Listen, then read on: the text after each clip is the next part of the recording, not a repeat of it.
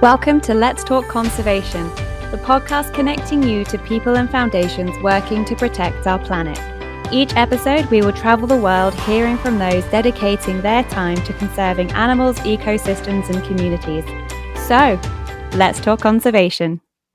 Welcome back to this week's episode of Let's Talk Conservation. I'm very happy this week to be speaking to Jo Olsen, who I have known for a little while now, working with hydrophones.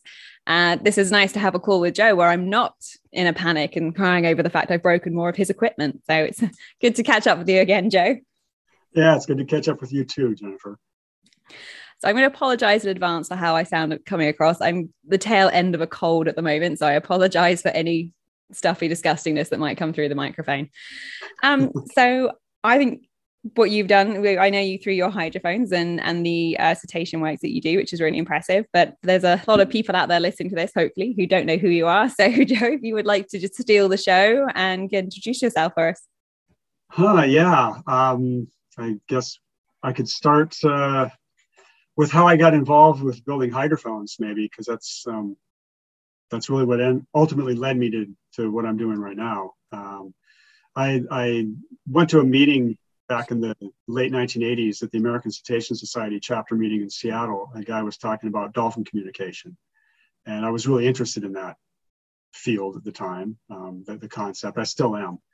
And after the meeting, I talked to him for a while and hit him up for a job, or at least an introduction to a possible job doing medical ultrasound, because I was also interested in that. And he worked for a company that was doing medical ultrasound research. And I didn't get that job, but he actually then asked me to volunteer on a project building hydrophones for him. And it was for dolphin communication research. And so I did that for a few years. And then in 1991, he sent me to Hawaii. And when I arrived there, they called me the hydrophone dude, because I was there to test the hydrophone. And I thought, well, my background's in physics, by the way. I have a bachelor's degree and some PhD study without finishing in physics.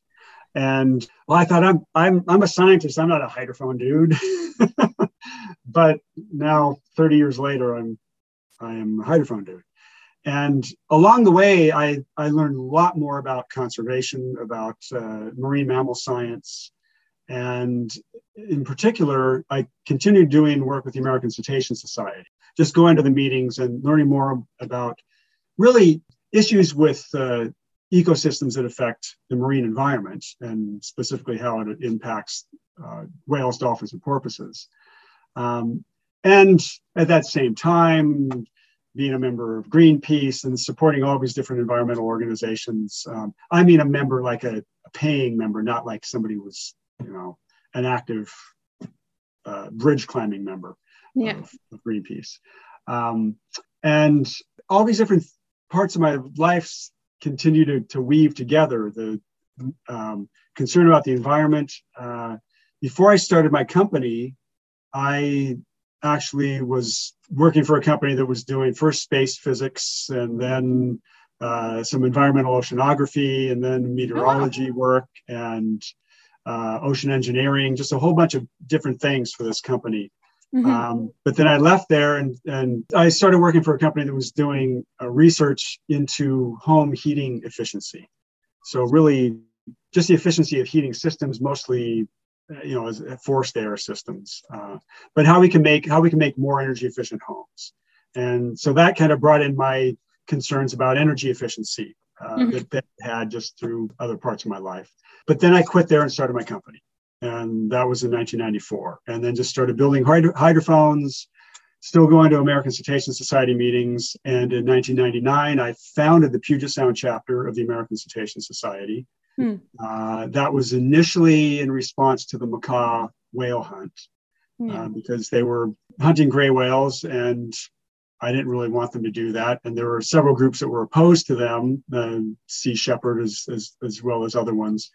And I thought the American Cetacean Society would be a good organization to interact with the macaw that was not in your face, right?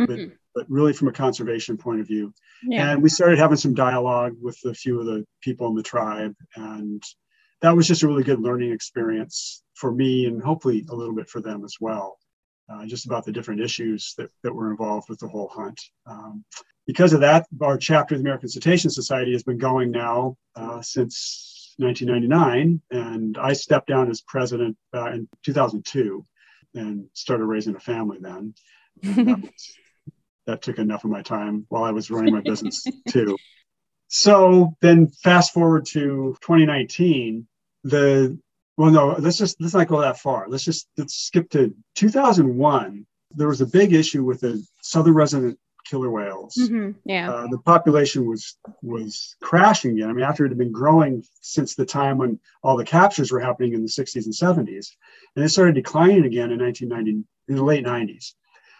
In 2001, I co-organized a workshop to get scientists and environmental organizations and individuals together to talk about what could be done to help the orcas.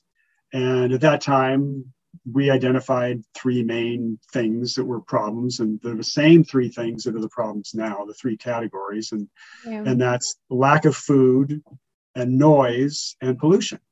And so we've known about this for a long time. And in 2019, there was a workshop, 2018, 2019, the Washington State put together a workshop, an ORCA task force to address the issues. Yeah. And some positive things came out of that, but there was a lot that hasn't been done and a lot that didn't get immediately addressed.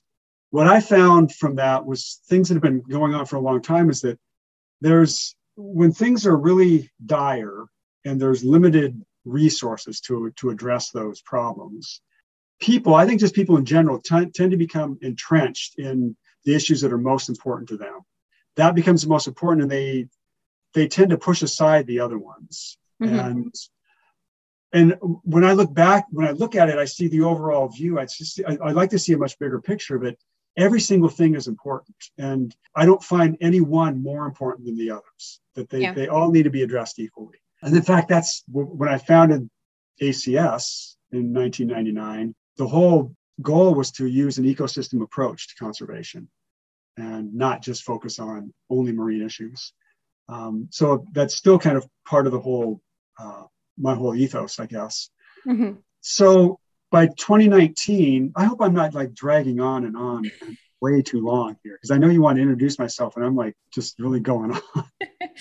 No, you've had like an incredible career and path to get to where you are. It's really interesting to hear about everything. And all of those experiences have led you into what we are here to talk about today, which is this incredible incentive that you're working to build and set up called the World Pop Festival, which is really awesome. So maybe following on from the introduction to yourself, why don't you explain, what it is and how you've come about this? Yeah. Well, it happened in 2019, I guess. First, after seeing the Bohemian Rhapsody movie and all the I mean, that didn't do it, but seeing the movie reminded me of the Live Aid concert and what a big deal that was at the time. And then after going to Vancouver to see Paul McCartney, I think it was in July of that year, and just the feel that people have after being at a live show, boy, I'll tell you, especially after 2 years of having things not be live. Absolutely. But that crowd energy it's a real motivator. It's really a motivator. And after going to the show and then thinking about that reminded me of Live Aid and thinking about what all the things that need to be done for the orcas. I thought, well, a concert would be really good, but not a concert for awareness, because we've been raising awareness now for 30 years. Mm-hmm. And not one for fundraising, because what are you raising the funds for except to give to nonprofit organizations so then they can get people to try to do the work that they need to do. And granted, there is fundraising that there's money that needs to be done for other certain things, but for the kinds of things that individuals need to do, you don't need that. You can bypass the money phase. And in fact, you can have people then more invested. And so that was kind of the germ of my idea. And so then it just started growing. I started thinking about it and thought, well, the concert has to be free. And the only, how do we make a free concert? I mean, I could solicit donations to pay for everything so that people can go in for free, or I can just ask for everything to be free. And my son, who at the time was 15, said, well, Dad, that's crazy. You can't just, you might be able to get some stuff for free, but you can't get everything for free. And I said, well, no, but I'm going to try. And so just keep working and get buy-in from everybody. So it was a slow process. And I started talking to people about it. And the more people I talked about to, they said, yeah, that's kind of crazy, but no, maybe it'll work. So I called the biggest stadium in Seattle, it was called CenturyLink Field then. I think it's Lumen Field now, because that's the one that was owned by Paul Allen. So I contacted them, and I was hoping that I had a friend who knew, I did have a friend who knew Paul Allen, but then Paul was dead. So that didn't help. So I called the stadium and I said what I was planning, that I would like the stadium for free. And the director of rentals said, that's not a very big hurdle. Oh. And that gave me a huge boost. That's not a very big hurdle, but you got to get the city to go along with it too for crowd control and all that. Yeah. I thought, okay, well, there we go. So this was in October, November of 2019. And so it's little positive affirmations that really help to spur one on. Yeah. Then at the time I was traveling a whole bunch. There were conferences that I was attending, a bioacoustics conference in England, and then a Marine Mammal Society conference in Barcelona. So I was in England and then Barcelona twice within just a couple months, and meeting with other people who work for NGOs and running the idea past them. So they would be helping out. So I haven't told you really what the whole idea is yet. I'm sorry about that. I'm sounding like one of my old bosses who would just talk for 6 hours on end without getting to the point. So we'll circle back to it. There's also editing for, don't worry. I think this is probably, I really do believe this has something to do with being a physicist. I know very few who are good at getting to the point right away. So that's in my defense. Okay, so to tell you what it's about is that it has been an evolution, because the first idea was just for the orcas. And I realized in order to be big enough to get big acts for a concert, it's going to motivate people, it can't just be about the orcas. It's got to be about the whole planet. And it can't be about just one thing about the planet. Climate change, global warming is a huge problem. Yeah. And it's something that people are pretty darn aware of. And it also seems so overwhelming that what can I do about it? There's a lot of things we can do about it. So it's important to have a lot of different choices for people to make, the actions that they can take. So I realized that we need something that's big to attract the bigger acts in order to help the orcas. But to help the orcas, we have to help the whole planet. And so that comes back to the old adage that was from the 60s and 70s of acting locally, thinking globally. Yeah.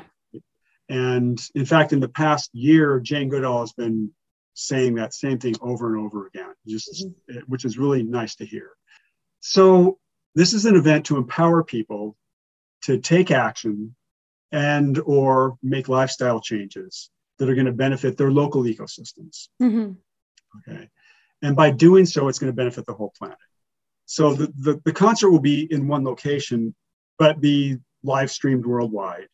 But unlike all the live streams we've had during COVID, it will be a live event, and there will be people there. There'll be tens of thousands of people there, right? Hopefully, well, at least 70,000 at one of the two stadiums that I'm trying to get here in Seattle, with more filing through. So at least 100,000 people to be in one location.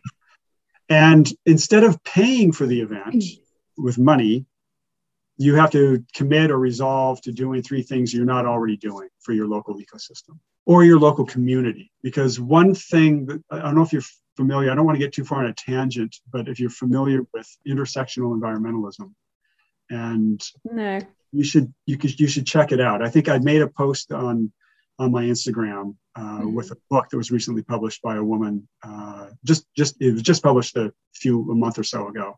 But really, it's how anything to do with healing the environment can't be done at the expense of impoverished or underrepresented communities. And often those are communities of color. So it's really important that that's all integrated. And in fact, I learned about intersectional environmentalism from the American Cetacean Society, from a post that they made on their Instagram.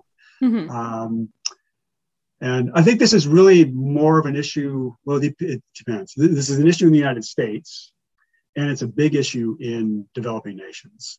So a lot of times things are done to help the environment, but then it hurts small local communities. So that's involved in this as well. So that's the end of that little spurt. Okay. It was a short one, but it's integral to this. So it's really important. So by people making that commitment, then that is their admission to or exit from the event. Right? I don't think I can keep people captive until they sign something to leave. We're still working some principles. We have to work that out. I mean, no matter what you do, when you're asking people for a commitment to something, I fully understand that many people are not going to do it. They're not going to follow through. There will be a large number of people who really want to, and they will to start with. But then there needs to be follow up, and that's why this event will have hundreds of different NGOs, environmental organizations, peace organizations, and organizations to help people in poverty as well, to give people ideas of what they can do and to also help follow up with what the people are doing. Yeah. You have a question? What sort of incentives can people make? Like what sort of ideas could you kind of just like throw out one or two at the moment, like people could make to kind of make a difference? You know, something that's maybe like attainable, right? Like, I mean, I know lots of people would love to be able to afford the big fancy like electric cars, but maybe that's not affordable for everybody. So is there like something on a smaller local scale that makes a difference people don't necessarily would think about? Right. These are things that I don't have all the answers to. I mean, I think I have very few of the answers to what people can do. I have very few of the answers to specifically what people can do. And that's why I'm working with a lot of different NGOs that have answers, right? Nobody has all of them, but they all have a few answers, right? So what can people do if you can afford it? So this depends on how much money you have, right? Even if you can't afford, so if you can afford it, buy locally grown organic produce from your local farmers. That's going to cost more than buying them from a large nationwide grocery chain that gets things that are not sustainably grown. You can grow your own produce. That makes a big difference. Actually, just growing your own and then tending to the earth, tending to your own backyard brings you closer to the planet. And it makes you pay attention to what's going on. One very important thing is in your yard, not to use any noxious chemicals. Yeah. Right. So don't use pesticides and herbicides because those are incredibly toxic, particularly to marine mammals. So the pesticides and herbicides, they're toxic to an extent to terrestrial mammals, but they're roughly 10 times more toxic to marine mammals. And this was found in a study, I think it's been a year and a half or so ago. And I don't know who it was that published it. I learned it from a friend of mine who's on the board of the American Cetacean Society local chapter, who's an epidemiologist. So let's see, what else can you do? It's kind of a loaded question to sort of throw at you there. It's just... Yeah, no. But I knew. I mean, of course, everybody asked that, right? And people probably ask you that all the time too. So I should ask you what you can do. Don't drive your car if you don't. I mean, if you can walk, if you're able-bodied and you don't have to go more than, a kilometer. Yeah. Right. And if you can afford it, get an electric vehicle. Put solar panels on your roof. Okay. Yeah. That makes a big difference. So then there's things you can do that are not actions that you're physically taking, but you can advocate for things. You can write letters and call your local representatives to change zoning to make sure that green roofs are put on buildings, on commercial buildings, right? So you have a mix of solar panels and green roofs. Say like in green roofs and like green walls on buildings, especially in like really dense city areas, I know sorry, I know are becoming like a bit more of a hot topic around to have. Yes. And these are things that I think that we're way behind on doing. We should be working on those now. We should have been working on them years ago. And it's not that hard to just say, this is what has to be done. Yeah. The buildings might cost a little bit more, but not that much. Yeah. And the benefit that goes along with it, it's aesthetically nice to people in the middle of a city. Yes. It's cleaner air. It has the benefit, right? So it has a benefit not only for global warming, but also and it keeps the building cooler, but also for toxicity, because trees and plants absorb the toxins that are in the air. So air pollution isn't as bad. We shouldn't have to worry about it at all. But while we do have cars driving around that are still spewing out toxic chemicals, then let's have a little more green as well. Mm-hmm. It's going to come back to me. I think there was an article recently of, I can't remember what the city is. It's terrible. My brain's mush right now. That they had a lot of kind of these green walls and green roofs, and they were seeing like a difference in the amount of air pollution and in general kind of clarity in the air, because it was getting pulled out more and more and more. And so, it's pushing. I think it's somewhere, I want to say maybe like sort of East Asia area there. It'll really, I can see. I read something about it too recently. Yeah. I can't remember which city and where it is. I think it's sort of out on the Asian side of things. And I can't remember what it was, but they were seeing like a big difference having put more green roofs and green walls into all these buildings. And so they're kind of making more a drive. And then there's areas, I think, outside of like Holland, where they have like small little kind of biodiversity patches in neighborhoods, which are just like local native species. And they're seeing a difference in air quality as well as like biodiversity of species, right? So and this is the thing, it can be small scale. I think that's what you're kind of getting at. So it's like small scale stuff. I have friends back in the UK who have converted most of their, like half their garden into like a wildflower meadow. And they're constantly telling me what they see and they find. And it's little things like that. And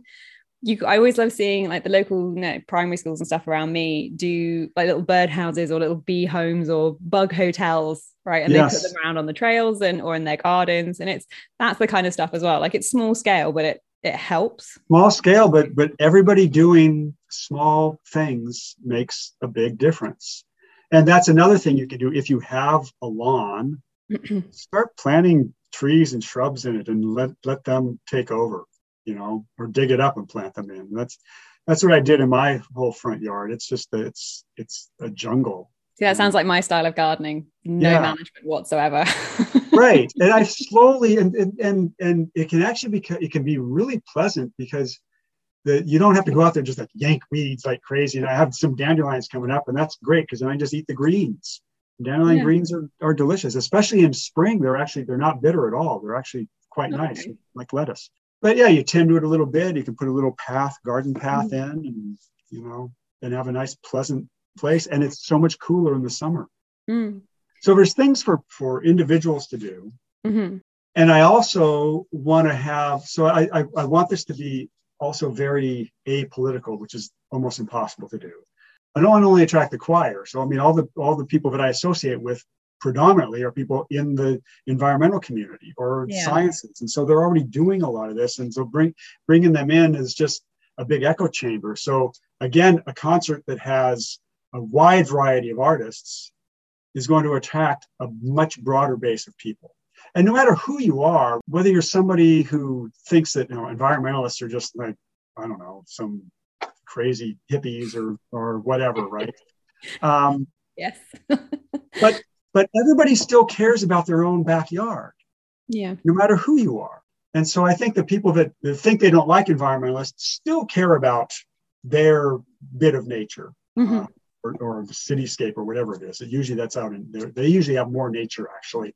And the people who are really impoverished, what can they do? The thing is, basically, by having so little, you're already doing a lot. You're already doing a lot more by not being able to do anything. And that's not a good thing either, right? Because now it's not good for you personally, right? Yeah. So with that, then there are things that you can do that like advocating for things, but committing to doing it, advocating weekly or monthly or something, where you're you're trying to make change. Mm-hmm. With this kind of stuff, like obviously wanting to bring in like people, and you said you're talking to like NGOs and companies who are already involved in this kind of work. What about maybe trying to, like, are you looking to try and go after like the bigger companies where a lot of this environmental damage, like I probably shouldn't name names on anything, but the big evils in the world, right. With the single-use plastic and all this kind of stuff, like is it where are you trying to reach out in that direction? Yes, precisely. So besides,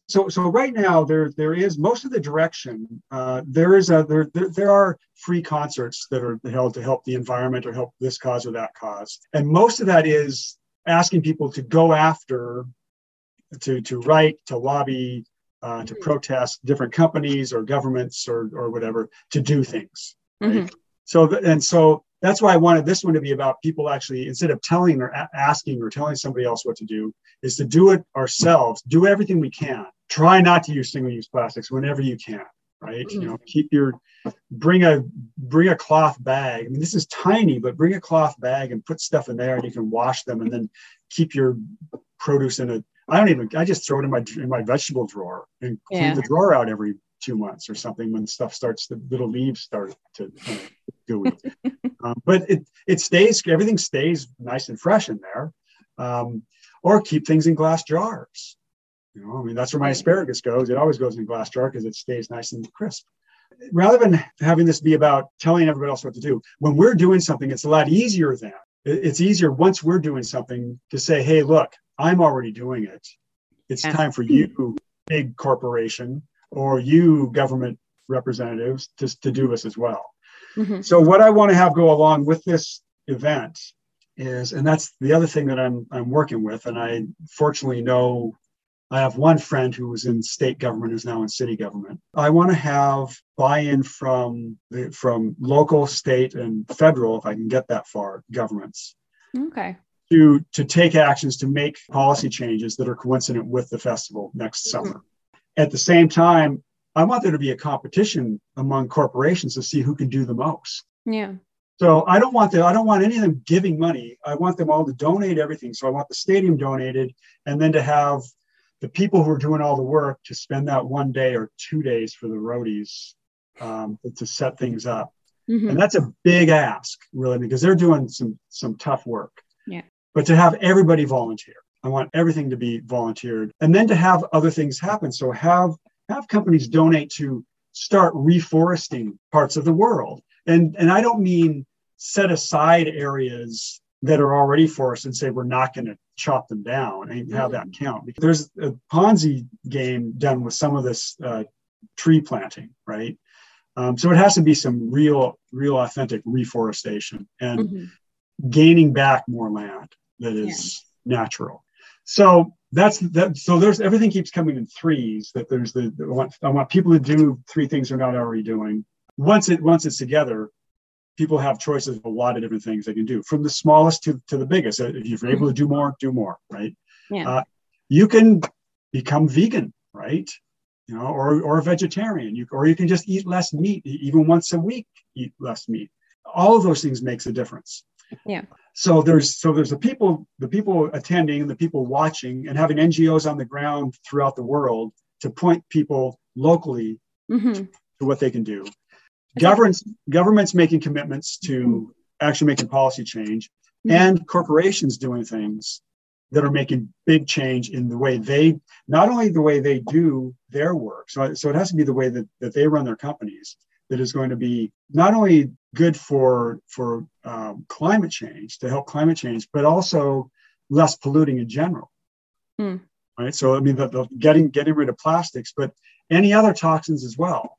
And that's going to go to even electric companies. I mean, electric car manufacturers, right? So no matter what we do with 8 billion people on this planet, it's hard for us not to have negative effect. And I know this kind of takes back to when everybody was when we were in COVID. It was like, I love the videos and pictures and stuff that came out of, we took humanity out of the way for like 2 months, and rivers cleared up, oceans were getting thicker, there was clear skies, animals came back quick. it's kind of hard to dispute the evidence, when you're like, okay, well, when we take away us driving 1,000 cars every day in a city to, I couldn't see my neighbor's tower. Now, oh gosh, wow, I can see the mountains behind my city. It's crazy when you think what happens when we make those changes. So it is possible. We know it can happen. It's just, it's finding ways to drive it. And I think this is a really incredible idea. And fun enough, I was talking to someone recently about saying I was recording this episode with you, and I was trying to explain to them, and I was like, it's like Live 8 but for the planet. And then you've referred to it a couple of times that way as well.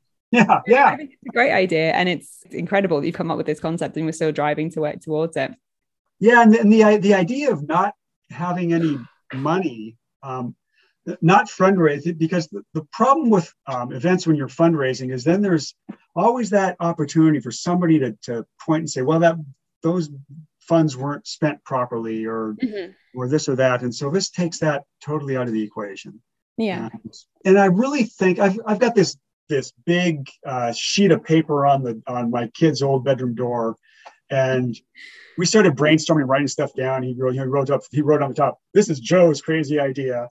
And but I know he thinks it's pretty cool too, right? And he's the one who actually told me that he was concerned about asking people to take action without making sure that everyone else is doing it too, because he said that was actually what industry did, especially the petroleum industry did to people. There was a PR campaign to get people to basically to put it on ourselves. It's up to us to not litter, right? With all these plastics. But that shifts the blame. I'm not doing this. I'm definitely not doing this to shift the blame on us. But I also want us not to be just pointing fingers and feeling like we can't do anything. So I want to empower everybody. I want the people of the planet to feel empowered that we can make a difference, and just by doing small scale things. And still point fingers, that's fine. But now we're pointing fingers and saying, hey, look what I'm doing. You better be doing at least the same. Or let's say you make $1 billion and I only make 1,000. Well, you got to do 1,000,000 times more than what I'm doing, right? I mean, whatever, right? Yeah. No, it's really good. And so you say you're hoping to get this up and running for next summer. Is that summer? Yeah, I was really, so originally when I was planning this in 2019, I thought, okay, I'm going to just go, the world is in bad shape and it's critical, and we're close to the tipping point if we aren't already there with climate change. And I wanted it by September of 2020. Well, that in January of 2020, I wrote a letter to Paul McCartney, and I also got a hold of one of his managers through a friend in Brazil. Oh, wow. And if you guys at McCartney, you guys are listening to this, I'm not going to say who it was because he said not to say it. But I was able to have a conversation with them, and I got a response back from Paul through his people saying, sorry, I'm busy in 2020. Well, then the pandemic hit and things changed, right? So I did ask again, and we don't know. I mean, it's right now. I decided to start with like the Beatle, Yeah. But now we're working. You get the venue first, and they want to know if you actually have some acts that are ready to do it, and the acts want to know if there's a venue, but it's okay. It's one way or another, it's going to happen.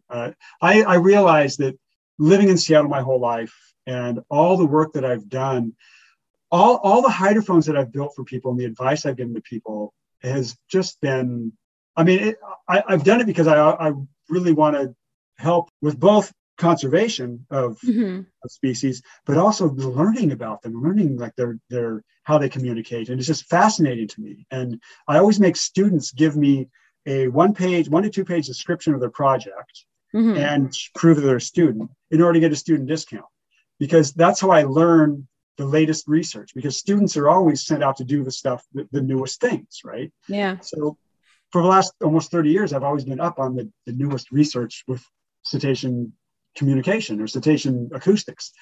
There's a lot of goodwill that I've earned, and I never really thought much about it. I met a customer who is the sound guy for Beyonce. Oh, wow. For her live events, and other people that know one person or another, right? And I'm meeting you, right? And it's just through work, and you just never know, right? Yeah. Well, if anyone's listening and they want to go play Seattle next summer, give Joe a message. Please do. Well, I mean, if we can get it all up and running, I think this is a great, and I really hope we can get ground up and running. If you need some spare volunteers to come down, I will more than happily come down and give my time and make my promises to make a better impact on my planet. You will be drafted for sure. Awesome. And so the pandemic has actually been, I mean, it's been terrible, but it's allowed me to modify how this event is happening. And one friend suggested I need to practice it first. And I thought, well, no, you can't really practice for something this big. But that finally struck me, no, but I can have local pop events. Yeah. So part of the World Pop leading up to it, I have this vision that I can see everything in my head and I can't get it out.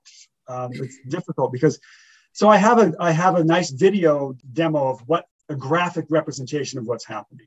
Mm-hmm.